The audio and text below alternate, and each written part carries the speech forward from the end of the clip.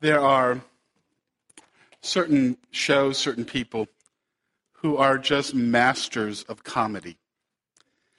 There are some of the sitcoms that I watch. One of them is called The Middle. And when I watch it, I am just astounded by the brilliance of the writers and how they will set you up to move in one direction and you expect something to happen. And then all of a sudden, the comedy is found in what you don't expect taking place. That's one of the keys to comedy. There is a particular gag that was used 20, 30, 40, 50 years ago in movies that you'll see in a lot of different movies, and it involves that exact thing. The person who has kind of begun the conversation will say something, and you expect that the response will be in one direction, and all of a sudden it moves in another direction. The gag is the walk this way gag. And as I was looking through the videos, getting ready for this week, you'd be amazed how many of the great comedians have used that gag. Laurel and Hardy, the Marx Brothers, Tim Conway, they all use that gag. And I just came across a couple of these and just watch a few of them this morning. Walk this way. This way.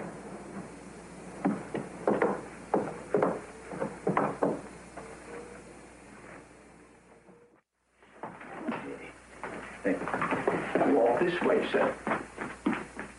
Well, I'll try. Pull yourself together. Walk this way. Walk this way. Walk this way, please. This way, gentlemen. No, gentlemen, please. I said walk this way. No, you walk this way. In each of those, what you expect in the context when you hear walk this way is for someone simply to follow. But obviously, when we use that phrase, walk this way, we can also mean observe what I am doing, take note of how I am acting, and then respond in a very similar manner. This morning, the passage that we're looking at, that concept of walk this way, is a dominant feature of Genesis chapter 17. As God is speaking to still Abram, soon to be Abraham, he will say to him, walk this way. And what he means by that is notice what is taking place around you, and then walk in a way that reflects that. As you see what is taking place, as you see what is happening, Abram, as I've come to you now through 25 years of your life, and I've come each time to say, walk, and here's what I'm doing. Now God comes to Abram, again, soon Abraham, and says to him, based on what you know, based on what I have revealed, based on the promises that I have given you, this is the way you ought to live your life. This is the way you ought to walk. Observing those things ought to change the way you perceive life, and then how you walk in the midst of that life. This morning we're in Genesis chapter 17, and if you have your Bibles, I invite you to turn there. And we've been working through the life of Abraham, and the entire focus of Moses' writing here in this particular book, in this particular section, as we're dealing with Abraham, is the question, how do we live in light of the promise of God? God has made this incredible promise, two of them primarily, to Abram, and that is that I will give you this land and I will give you out of your descendants a great nation. And Abram is responding to that, and Moses provides for us, the story of Abram provides us two different ways that we can respond. One is in faith, and living out those promises in our day by day walk of life. The other is faithlessness, to live as though those promises were not true. To live in ways that reflect not trust in what God has said, but a lack of trust. And as we come to Genesis chapter 17, it is following again one of those failures of Abram and Sarai as they have been confronted with the reality that there is still no child. And so not out of faith, but out of fear, out of pressure, out of those things that motivate us that are not based on faith, they choose to come up with their own scheme. And the idea is Sarai saying, since I cannot produce a child out of my body, we will use the body of Hagar in order to accomplish this. And it's always true in our lives when we choose to respond in faithlessness, things get really messed up. And God intervenes. Now, we are 13 years later. They're still waiting for the promise. It's still delayed. There is still no son by Sarah, and the problem is she's getting old. God comes again and says, Abram, I still want you to trust. I still want you to believe. As we come to this particular section, this particular chapter, God shows up after 13 years and has a message for Abram.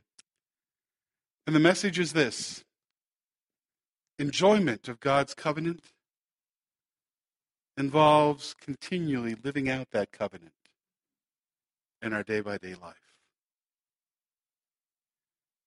And as God comes to Abram, the very first thing that he says to him is this: I have made a covenant with you. That covenant rests in who I am as God. And now, based on that covenant, based on what already exists, based on that relationship which God established, here's how you live it out. Here's how you walk. I want you to walk this way.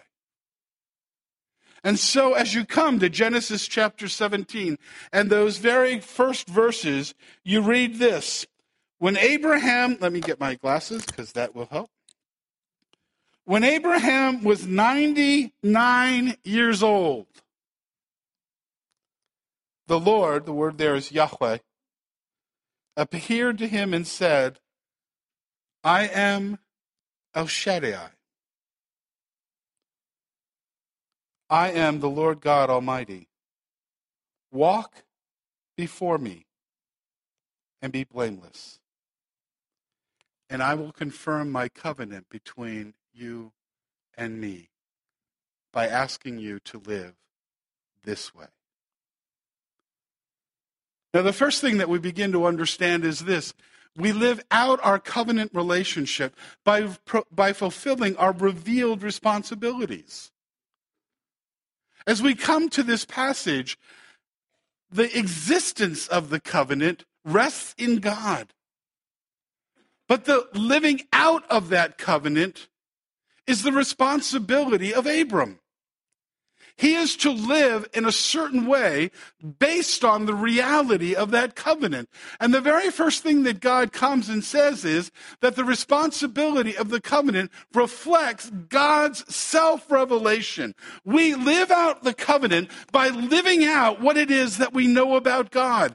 And all through these chapters, God has been revealing more and more and more about himself. Remember chapter 16, when God comes to Hagar and says, I want you to name your child by Abram. I want you to call him Ish. I, Shema, El. The God who hears me. And then God gives this incredible opportunity to Hagar when he gives to Hagar the ability to name him. And Hagar says, you are El Roi, the God who sees me.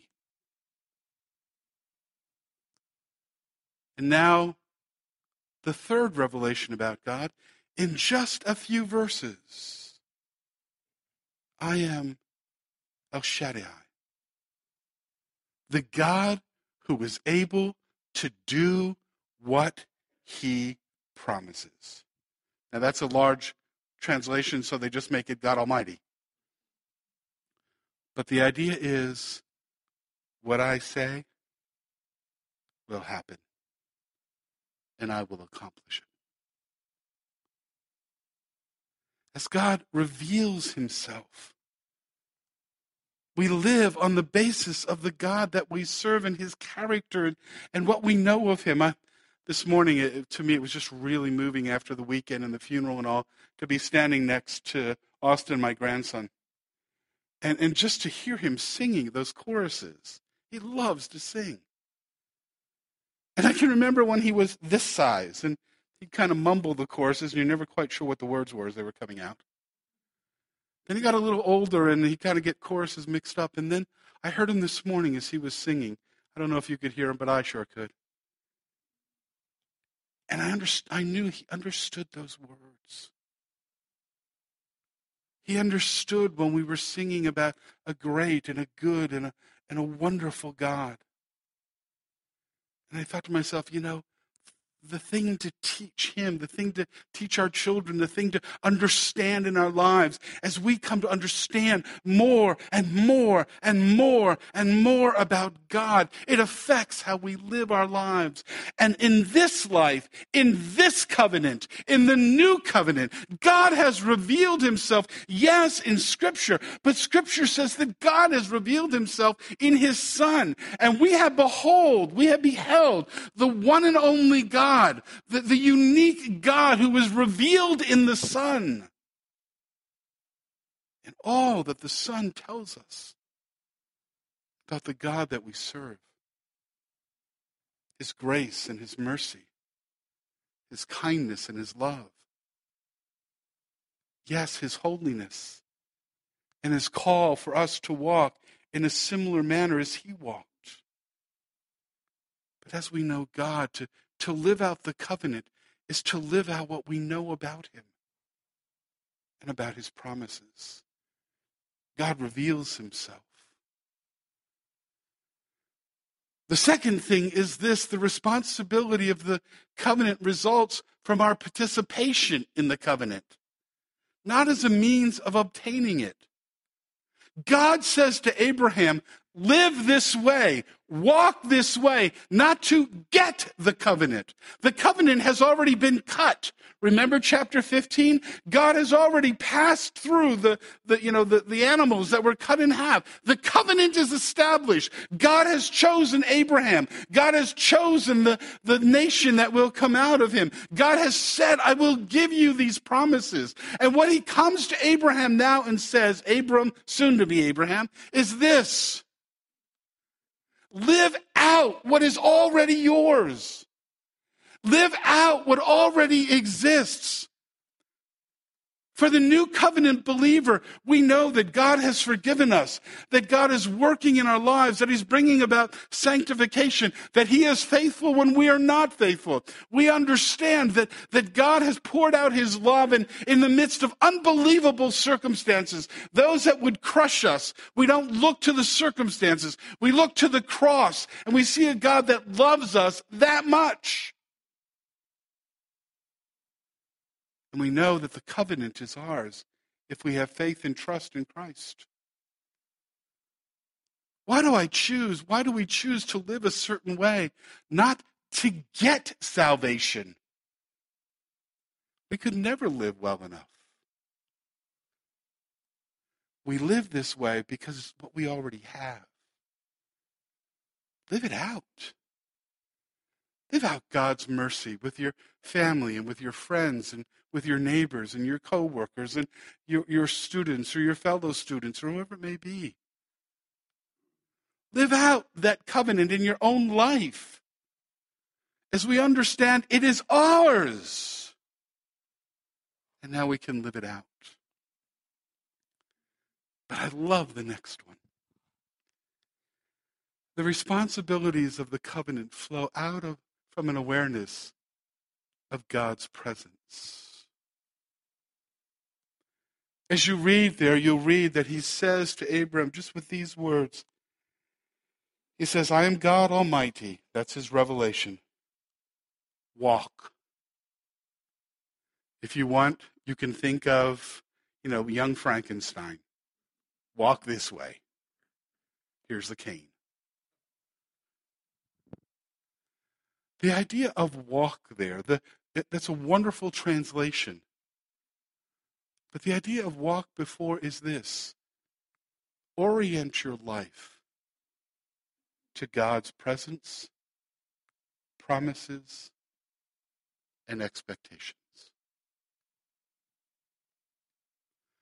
When my children and I get along the best, when we enjoy the covenant relationship that I established with them when they were born, and there's nothing they can do to remove themselves from that covenant relationship.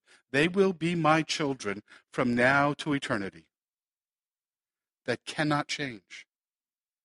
It will not change. But you know the times we enjoy that relationship the most? When they're walking in ways that please me. When they're doing the things that reflect the values that we hopefully share, and we are moving in the same directions with our lives, that's when we just love the relationship. God says, walk this way.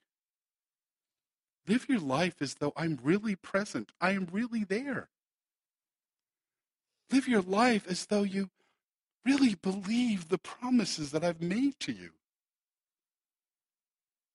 Live your life in the way that pleases God. He has already accepted us. If we have faith in Christ Jesus, we are already his children.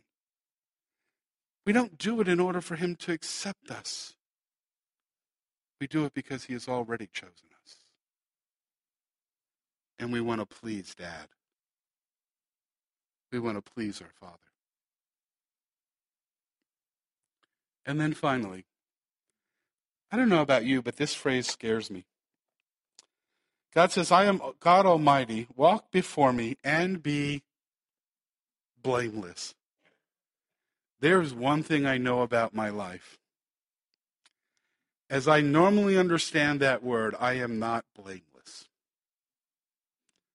I have done many things wrong. Again, Austin and I were spending yesterday afternoon together doing the most important thing a grandfather can do with his grandson, fishing.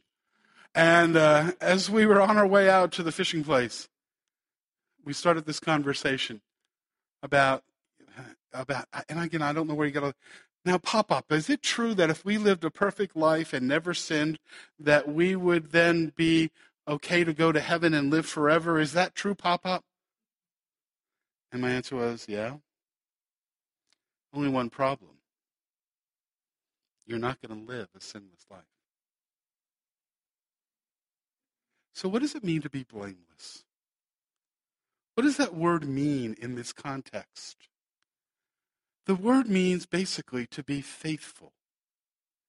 And when you see this word blameless, particularly used in an Old Testament context, and also in the Gospels, when Simeon is said a man that walked blameless before God, it doesn't mean they were perfect, but it means there was a consistency between the outside of their life and the inside. We seek to be consistent with what we declare that we believe and the relationship that we declare that we have. And so it's our responsibility. The responsibilities of the covenant are fulfilled through our commitment to faithfulness, not perfection. God is working in your life. He's molding us. He's seeking to remove those areas where we are not faithful. He forgives, and he's merciful, and he's kind, and he's gracious. How do I know that? Because he's stuck with Abram. And Abram isn't done messing up. There's still some more to come.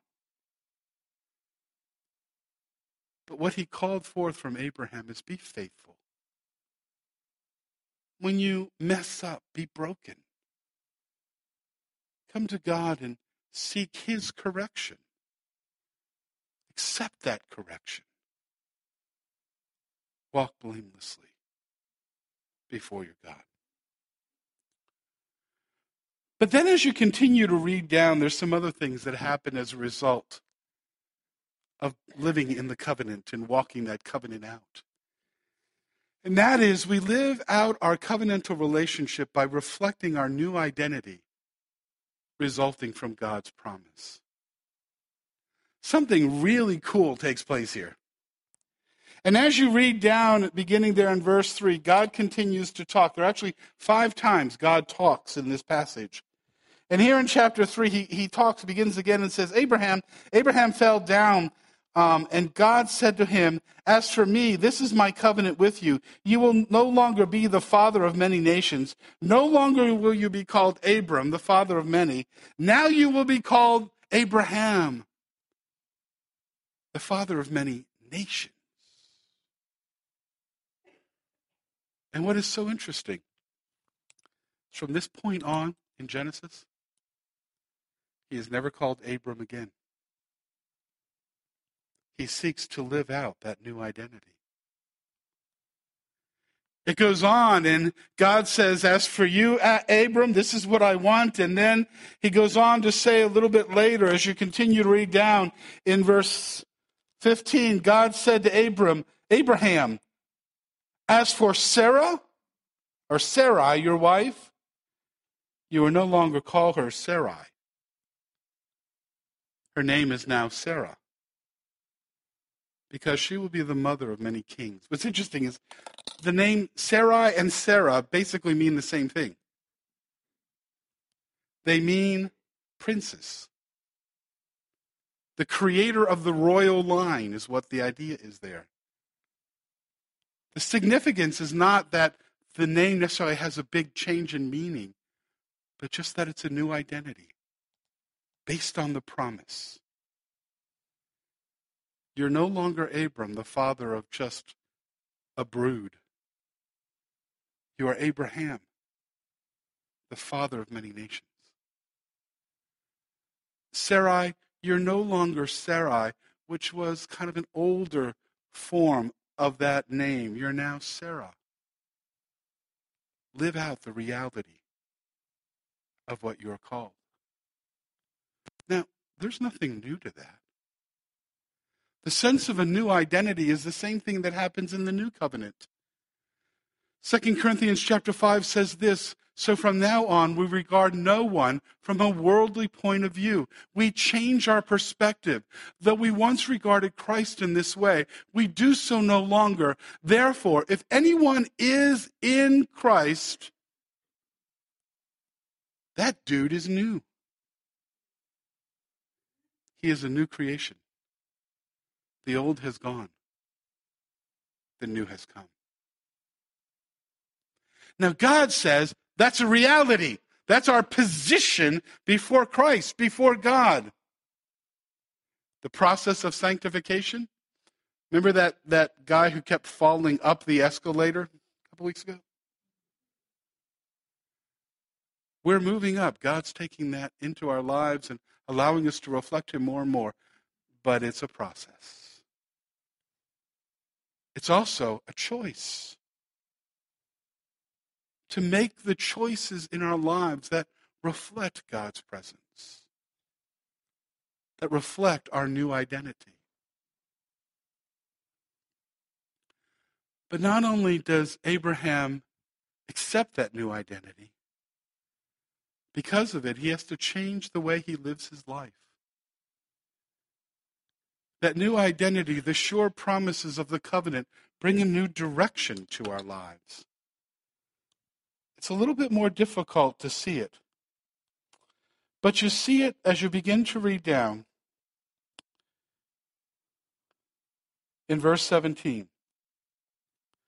It says, as God has interacted with him, that Abraham fell down and he laughed. Now, there's a couple ways to understand that.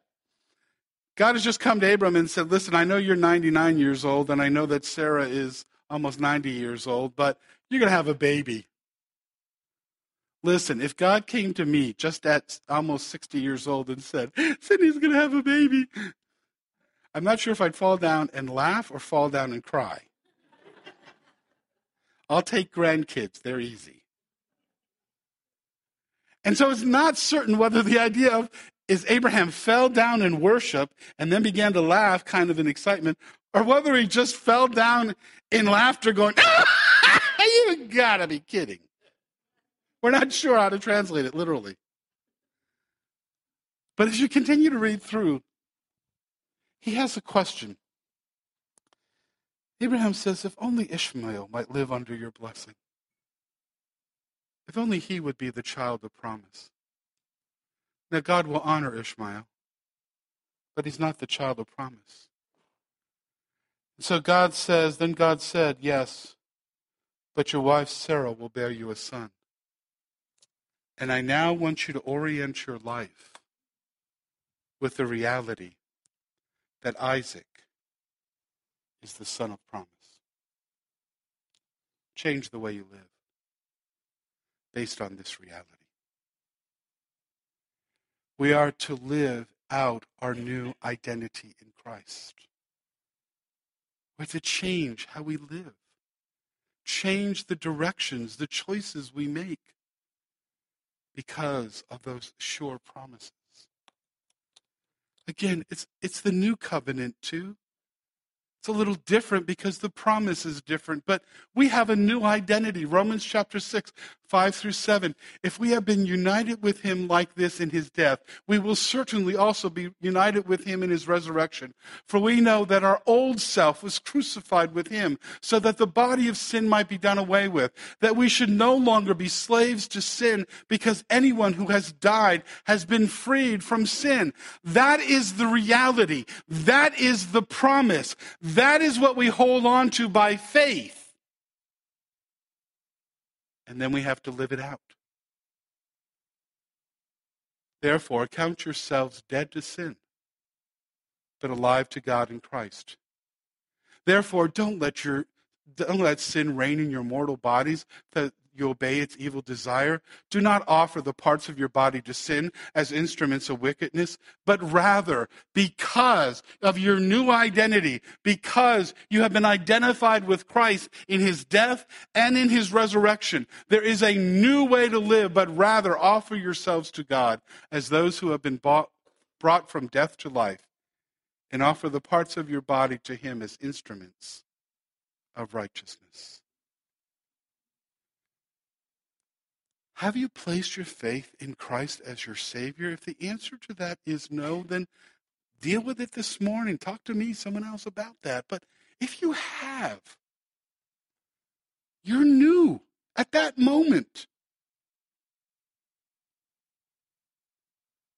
And Paul is writing to us and God is asking us, live as if this were true. as if your new identity was true.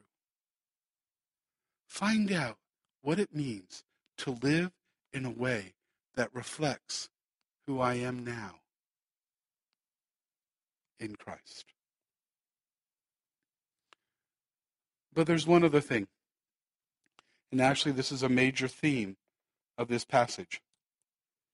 And that is, Abram is given a sign. Abraham is given a sign of the covenant. It's Abraham's way to say, I accept the covenant. I will live under the realities of this covenant. And so God says to Abraham, it's going to take me a while to get Abraham instead of Abram. God says to Abraham, here's the sign of the covenant. Here's how you will outwardly demonstrate that you have inwardly accepted what I have given to you. And the sign of the covenant was circumcision. Now, I kind of skipped over this real quick. Let me just go. We live out our covenant relationship by carrying out the sign of the covenant. And the sign of the Abrahamic covenant was circumcision. Now, quickly, there's a couple things we need to understand about circumcision. First of all, it was not culturally unique. It wasn't just that the people of Israel, the family of Abraham, were involved in circumcision. It existed throughout the Middle Eastern regions during this time, during the second millennium BC. It was common among a lot of people. The Egyptians were involved in it. Other people were involved in it. It was very, very, very common. But it had a very different meaning in those other cultures. It had one of three meanings. Either one, it was a declaration that a boy has moved from childhood to adulthood. And so almost, in fact, every one of these cultures involved with circumcision circumcised the child when they were at least in puberty or a little older. The other thing that it demonstrated is that person, that young man, was ready to be married and that they were of marital age. Or it meant that they were ready to be sexually active. That's how the pagans understood it. God says to Abraham, I want you to circumcise a baby on the 8th day, reflecting the creation of the child the first 7 days, and then the entrance into the covenant on the 8th day. The second thing we need to understand, that it acknowledged the promise was to the offspring through the father. Why was it just the males that were involved in this ritual, in this ceremony? Well, it's because in the Old Testament, the covenant came through the Father. When God said, I am the God of, what did he say? I am the God of Abraham. I am the God of Isaac. I am the God of Jacob. I am the God that has passed this promise through the fathers. He didn't say, I am the God of Sarah. I am the God of Rebecca. I am the God of... Why didn't he do that? Because women aren't as important? No. It was just that in that Old Testament context, the promise was passed down through the father. So it was the male children that were circumcised. Third thing we need to know, it acknowledges that our entrance into that covenant takes place when that child was born. It's a result of being the child of someone who was already in the covenant. And so if I'm in the covenant, I pass that covenant on by being involved with the ceremony of circumcision, and it recognizes that this takes place at birth. And then finally, God says when it comes to your relationship with me, it's meaningless without the reality of the heart. Now, it may declare that you're a part of a nation that I have chosen to honor But in terms of your relationship with God, circumcision is only meaningful if it represents a heart that is submissive to God. You see this in several different passages, many passages. Jeremiah 9, 25 through 26. You'll notice all of the other nations that were involved in circumcision. The days are coming, declares the Lord, when I will punish all who are circumcised only in the flesh. Egypt, Judah, Edom, Ammon, Moab, and all who live in the deserts and distant places. For all these nations are really uncircumcised. Why? Well, they were involved in the flesh, but even as the house of Israel, their hearts are not circumcised.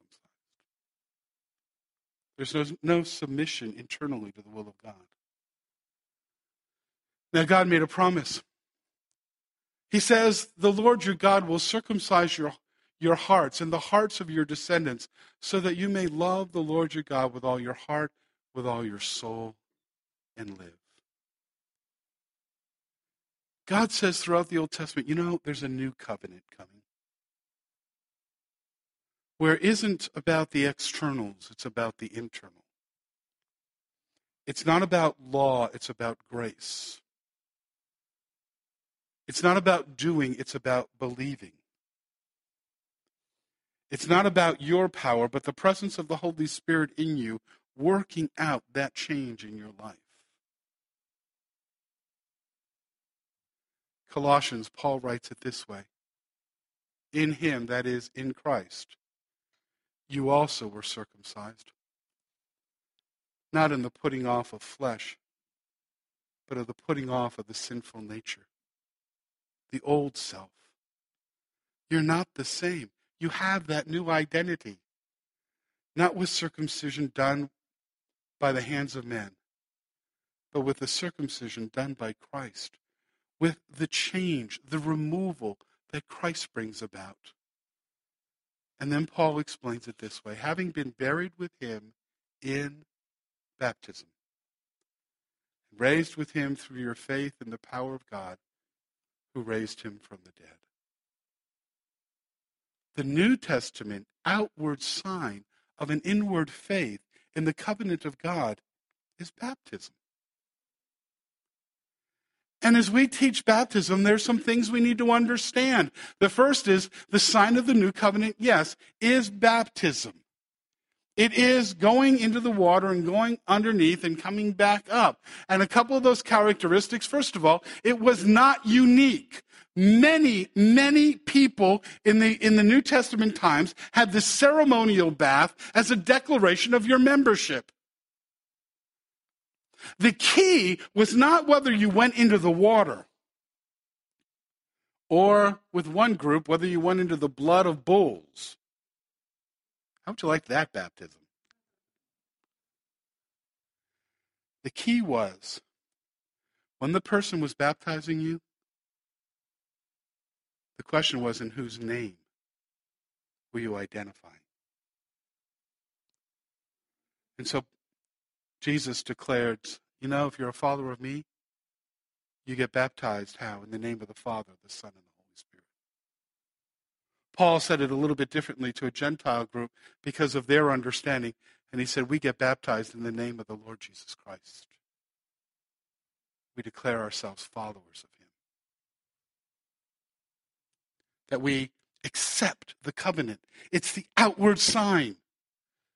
Secondly, it symbolizes entrance into the covenant, not at the moment of birth. That's why we don't baptize children, but we have dedication. And those that do baptize children understand this is an entrance into the covenant in a unique way, and I'm not going to get into that. But we believe that you enter into God's covenant through faith in Jesus Christ. So when do you get baptized? After your faith. To demonstrate that you're a part of that covenant you've chosen to be. It acknowledges the scope of the covenant. It's no longer just men, it's men and women and any who have placed their faith in Jesus Christ and understand its significance. And then finally, it is meaningless without the heart reality. I've been baptized 5 times.